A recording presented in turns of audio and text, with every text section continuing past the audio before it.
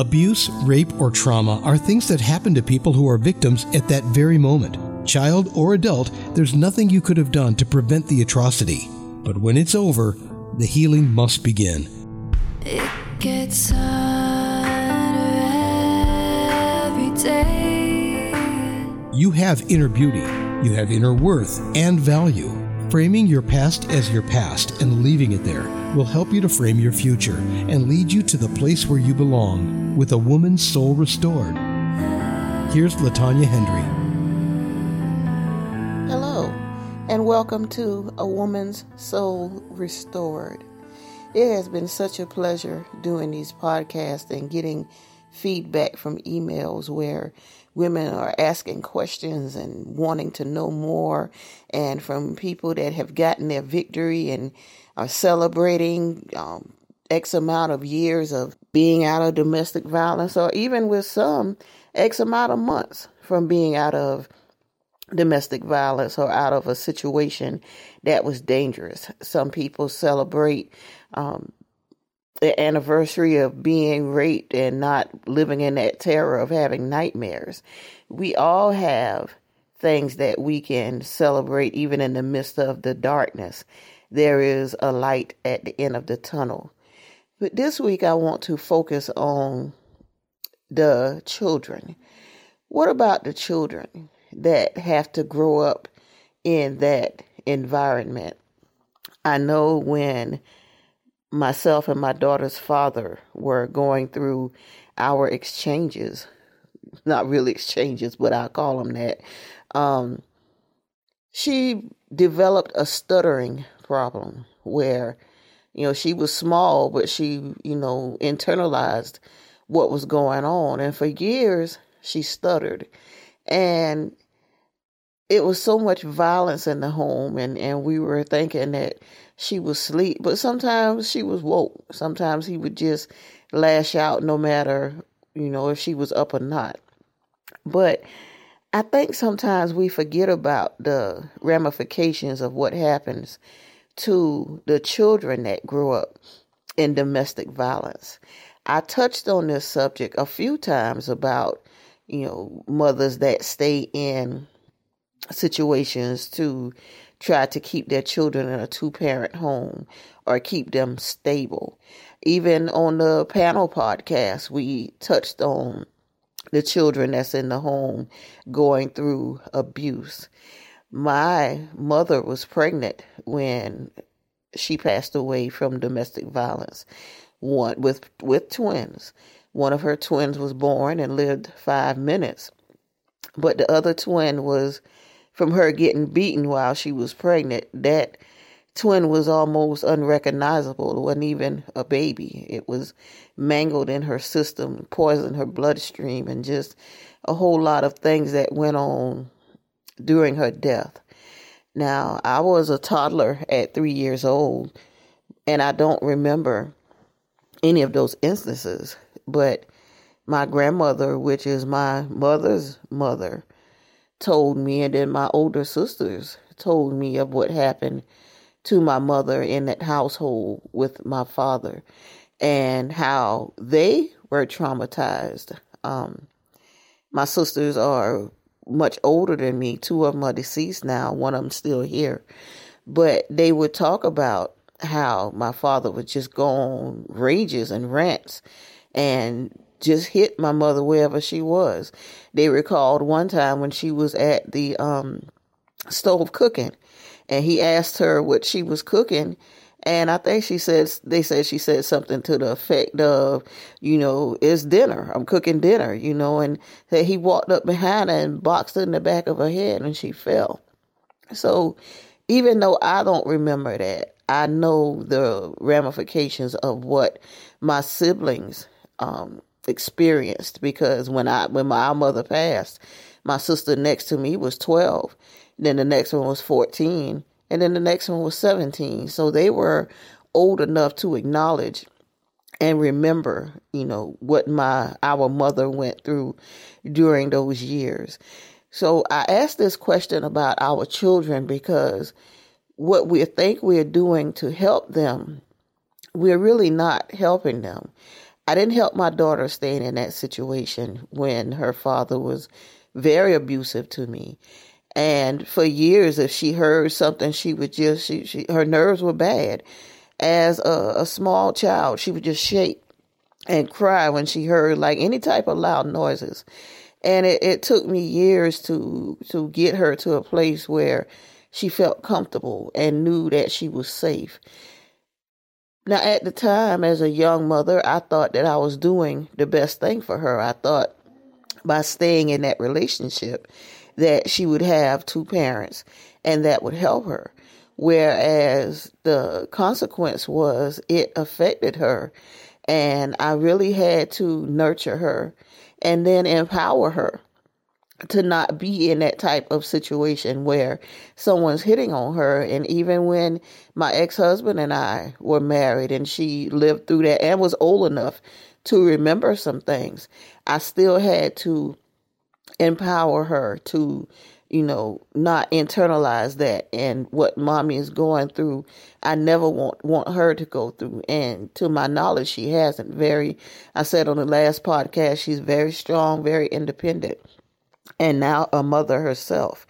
But what my ex-husband did, though, he made sure not to fight me or jump on me when the children was up. They were either in school when our incidences occur or they were asleep. But we all know children hear stuff. They hear what's going on. And even though my boys was little, my daughter was old enough to hear the sounds at night.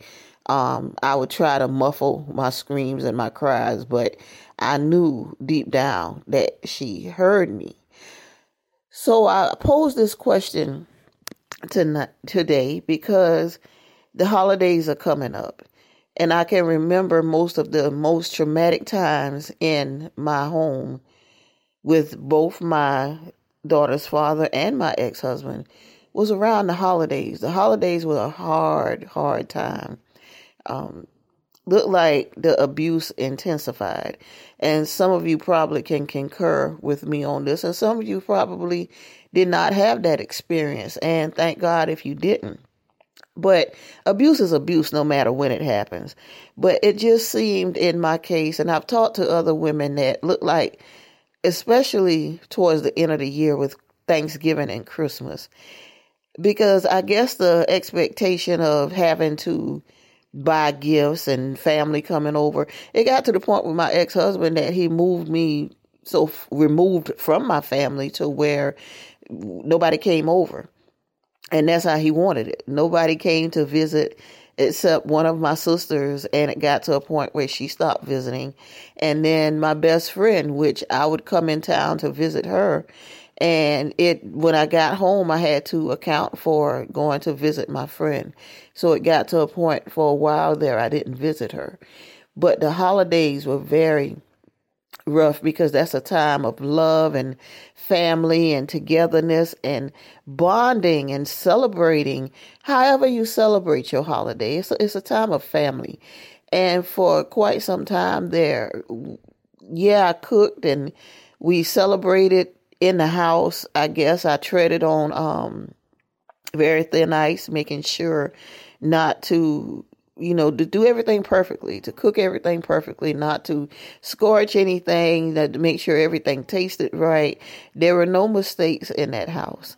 Not so much with my daughter's father, but with my ex-husband. He was very particular about things being exactly right. There were no shortcuts in that area. So the holidays were a time of the House of Horrors, which is what I call that time during when we moved on one of the streets on the south side, and most of my family was in town and didn't want to take that drive out there because the traffic was always busy on that street, even all times of night. And we lived right on the street. Our house was right on it, so you had to get in traffic to get to the house, but then backing out, you had to wait on traffic to back out. So most of my family just didn't bother, but they also didn't know what was going on because I'm sure if they did, they would have came to check on me or tried to intervene in some type of way. But because I kept it, and when I talked on the phone, I was uplifted, and I would not say that anything was wrong, because I didn't want to get my family in harm's way. I didn't want them to, come try to check on me and walk into a situation. So I just made it appear that everything was okay. But speaking of the children and the holidays and what that experience is for them, to not have a joyous holiday but live in terror of what they're used to experiencing, the holiday becomes a traumatic event instead of a joyous event. I'm saying this today because as Thanksgiving and Christmas are about to approach us, and we're still in the midst of a pandemic, and we're in the midst of a lot of things that are just going on in our nation around us. And by so many things happening, it would be easy to get distracted from domestic violence and victims of sexual crimes and various other things that victims go through. But we have to stay alert as neighbors, as families, as friends. We have to be aware of what our friends are going through. If they're acting fidgety, if they seem like something's just wrong and they're just not talking to you. You can't make somebody talk to you, but you can let them know that you were there for them, that you were there to help them. Now, it's a tricky road to tread, because you don't want to push your loved one away. You don't want them to feel like you're overemphasizing or trying to make a situation there that's not, because they're going to cover. I covered so much until I lied, which I'm not known to be a liar, but I had lied about things that I fell and I tripped, and I had groceries and I just fell. And I'm not one for falling. I'm not a clumsy person. So, it got to a point where my close family knew that it just wasn't making sense, that I had bruises, that it got to a point that makeup couldn't cover anymore. I couldn't put enough makeup on to cover the bruises because they were happening repetitively, back to back. So it's only so much makeup, it's only so much lying, it's only so much covering that you can do to protect others, especially the ones that we love that reside with us, our little ones that have to see and hear, might not necessarily see, but they do hear. We think our children sleep lightly, but they hear stuff. And they begin acting out either in school or on the playground, or when they go outside after school, when they play with their friends in the teacher's presence, they act out. And they're not old enough to internalize, or verbalize what they're feeling, so they just act out. And that's something we have to remember when we think we're protecting our children by keeping them in a 2-parent home. It's better to be in a 1-parent home where they're loved and safe than in a 2-parent home when they're on edge and afraid of what's going to happen next. When they come home from school, they don't know what's going to meet them. When they wake up in the morning, they don't know what state the house is going to be in, or what mommy's going to be doing. Is she in the mirror in the bathroom trying to get herself situated before they go to school so that they won't see how she looks? It's a lot that goes on when we try to protect our children, but it's a lot that we go through ourselves, and it causes more harm than good. There's no protection in that. There's no security in that 2-parent home when any kind of abuse is taking place, even with financial abuse, where you could only spend a certain amount in the house. If you are able to spend anything at all, if you get any money at all, and that's a very serious form of abuse that we overlook, financial, where you have no control. Even if you make money, you have no control over it. And the children are affected because you might try to act like it's okay that you can't spend your money. You could try to cover that up and act like everything's okay. But there is no sane person that could feel okay with somebody taking their money what they made and worked, or even if they don't work outside the home to get a paycheck, that they have no access to the money unless somebody gives it to them. If something happens to where the kids need something for school and you have to go ask for that money, almost beg for that money and justify why you're asking for a certain amount and show the field trip slip or the outing that the money is needed for, or something that's needed in class, you have to justify what that money is for. Financial abuse, along with verbal abuse, are underrated because there's no physical scars. There's no transference of licks or hits from one person to another.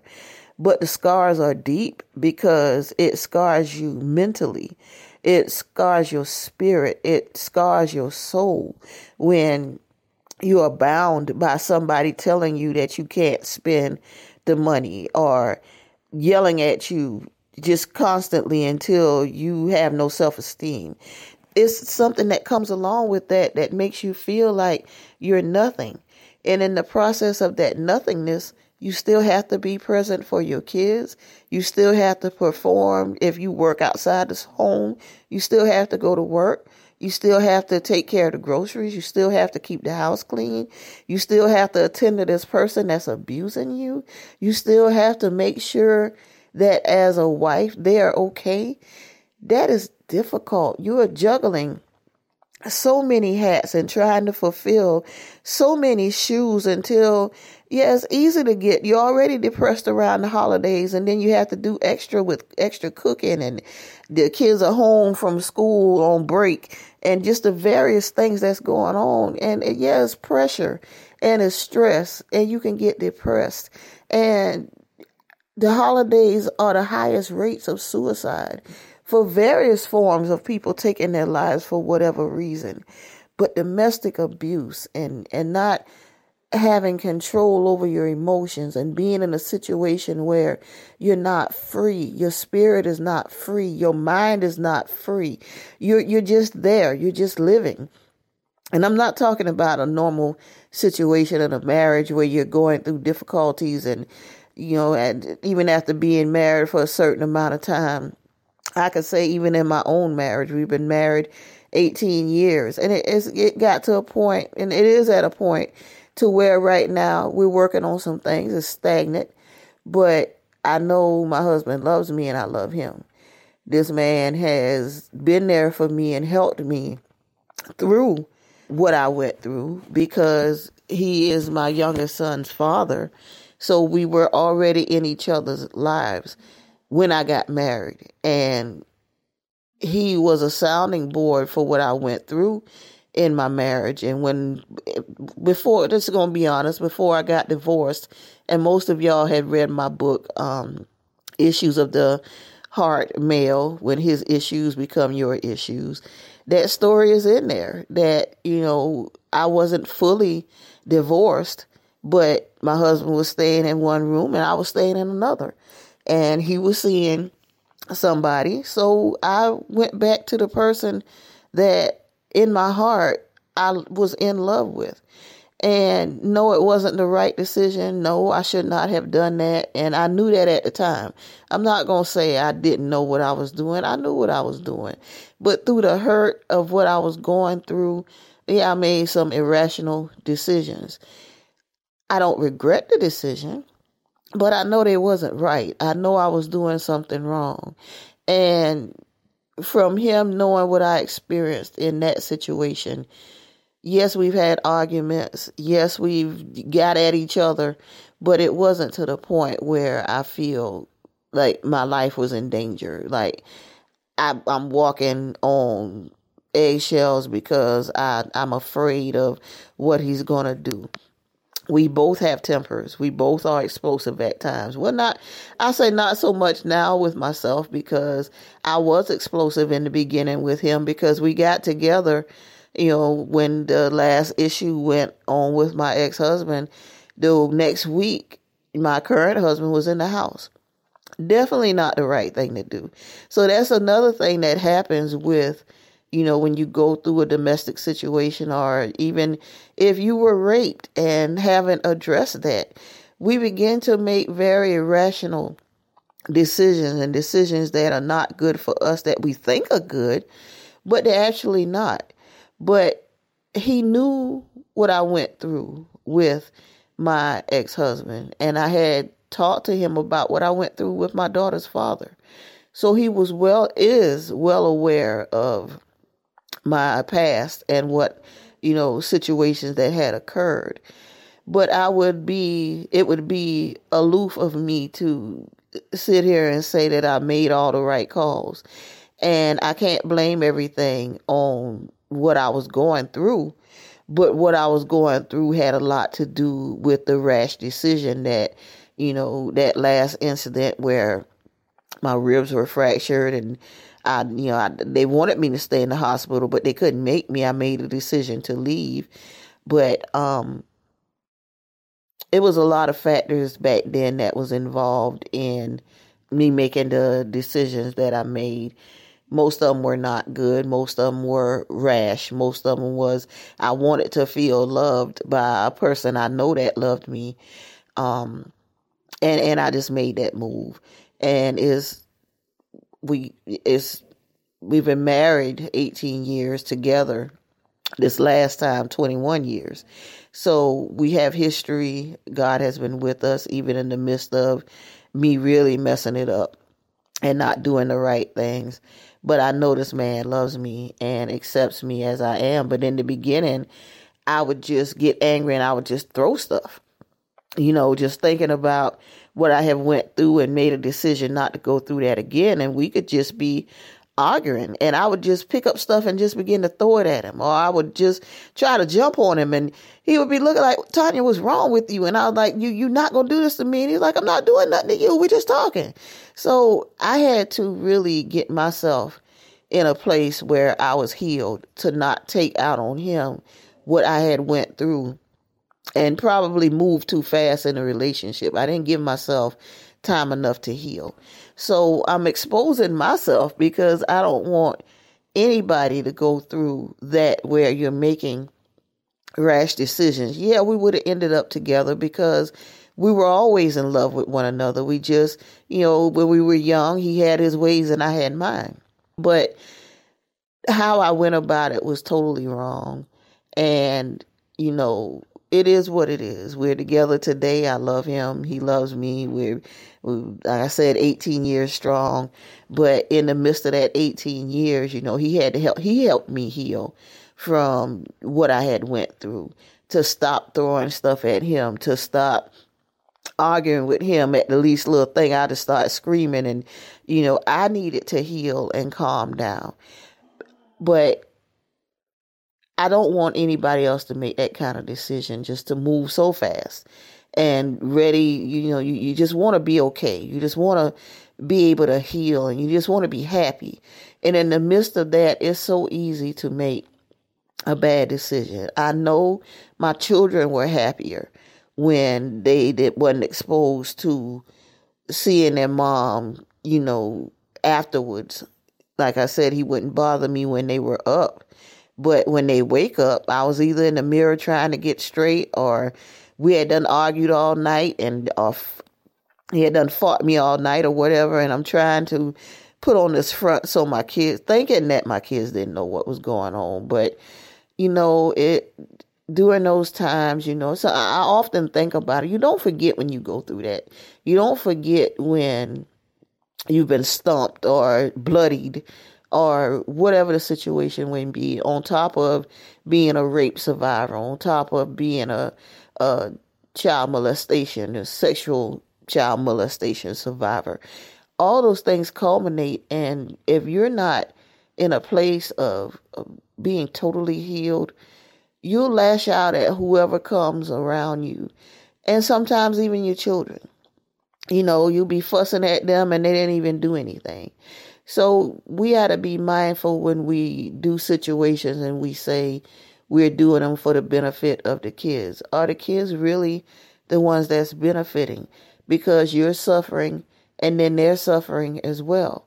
And when they grow up, They either do what they've learned or what they saw, or they strive not to even be like what they saw. They go either way. But our job as parents and as mothers and fathers is to make the best environment for our children. And if being someplace that's going to cause more harm than good, we can't justify that by saying we're doing that for them and we're protecting them.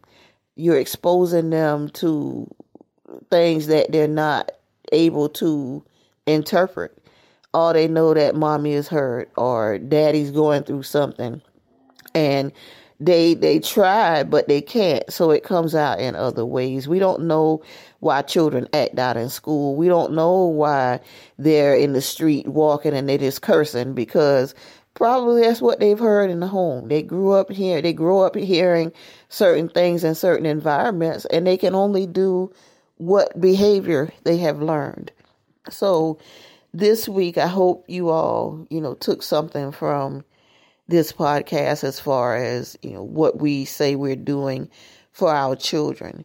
Even if, most kids have other kids coming over and spend the night with them.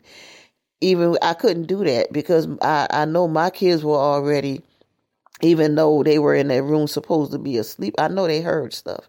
So every now and then my daughter would have a friend of hers come over and maybe spend the night, but it wasn't something that was regularly done because of the situation that was going on in the house. I know if my children could hear, I know somebody else's child would hear, and I wouldn't want to expose somebody else's child to that.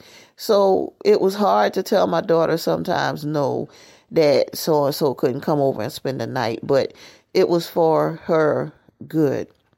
So I'm going to end this podcast today on that note that let's be mindful of how we are protecting our kids, because sometimes the judgment call that we make really is not the right one.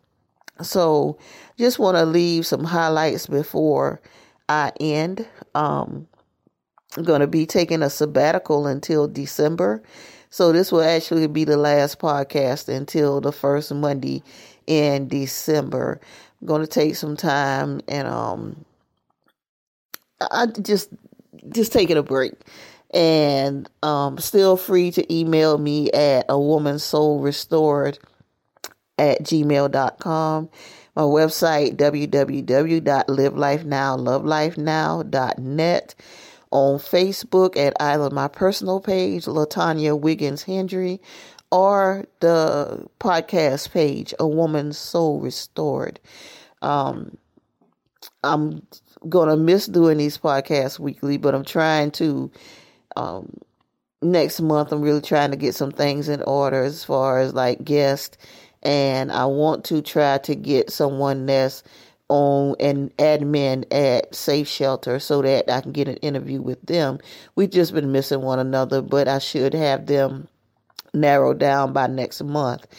Also, my nonprofit, Sisters Helping Sisters Social Organization for Women Incorporated, will be doing a Thanksgiving giveaway of, we're not cooking because of COVID. We didn't do anything last year, but the year before we actually cooked a full dinner and served it at a community center, and it was beautiful. The people that came out and were so appreciative.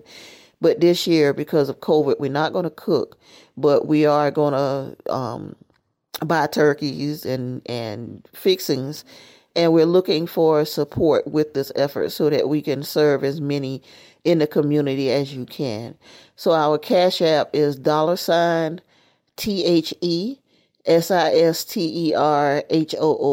28. So that's $the Sisterhood 28. And any monetary amount would be appreciated. We would love to touch bases and for you to find out what we're doing, even in the midst of COVID, trying to be a blessing in our community. You can go to www.sistershelpingsisters28.com. That's www.sistershelpingsisters28.com. And our email is sistershelpingsisters28 at yahoo.com. So reach out to us if you can help us.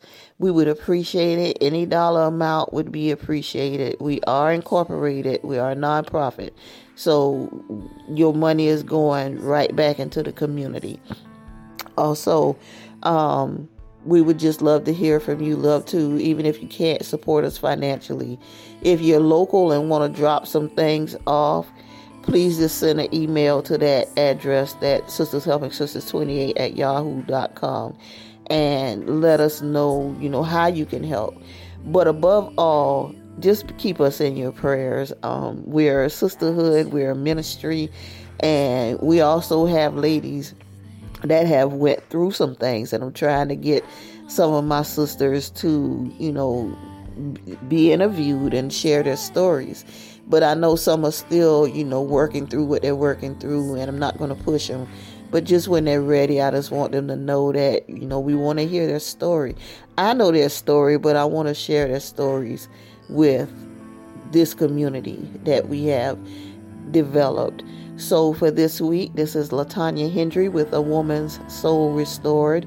And I'll see you back on the first Monday in December. Be blessed.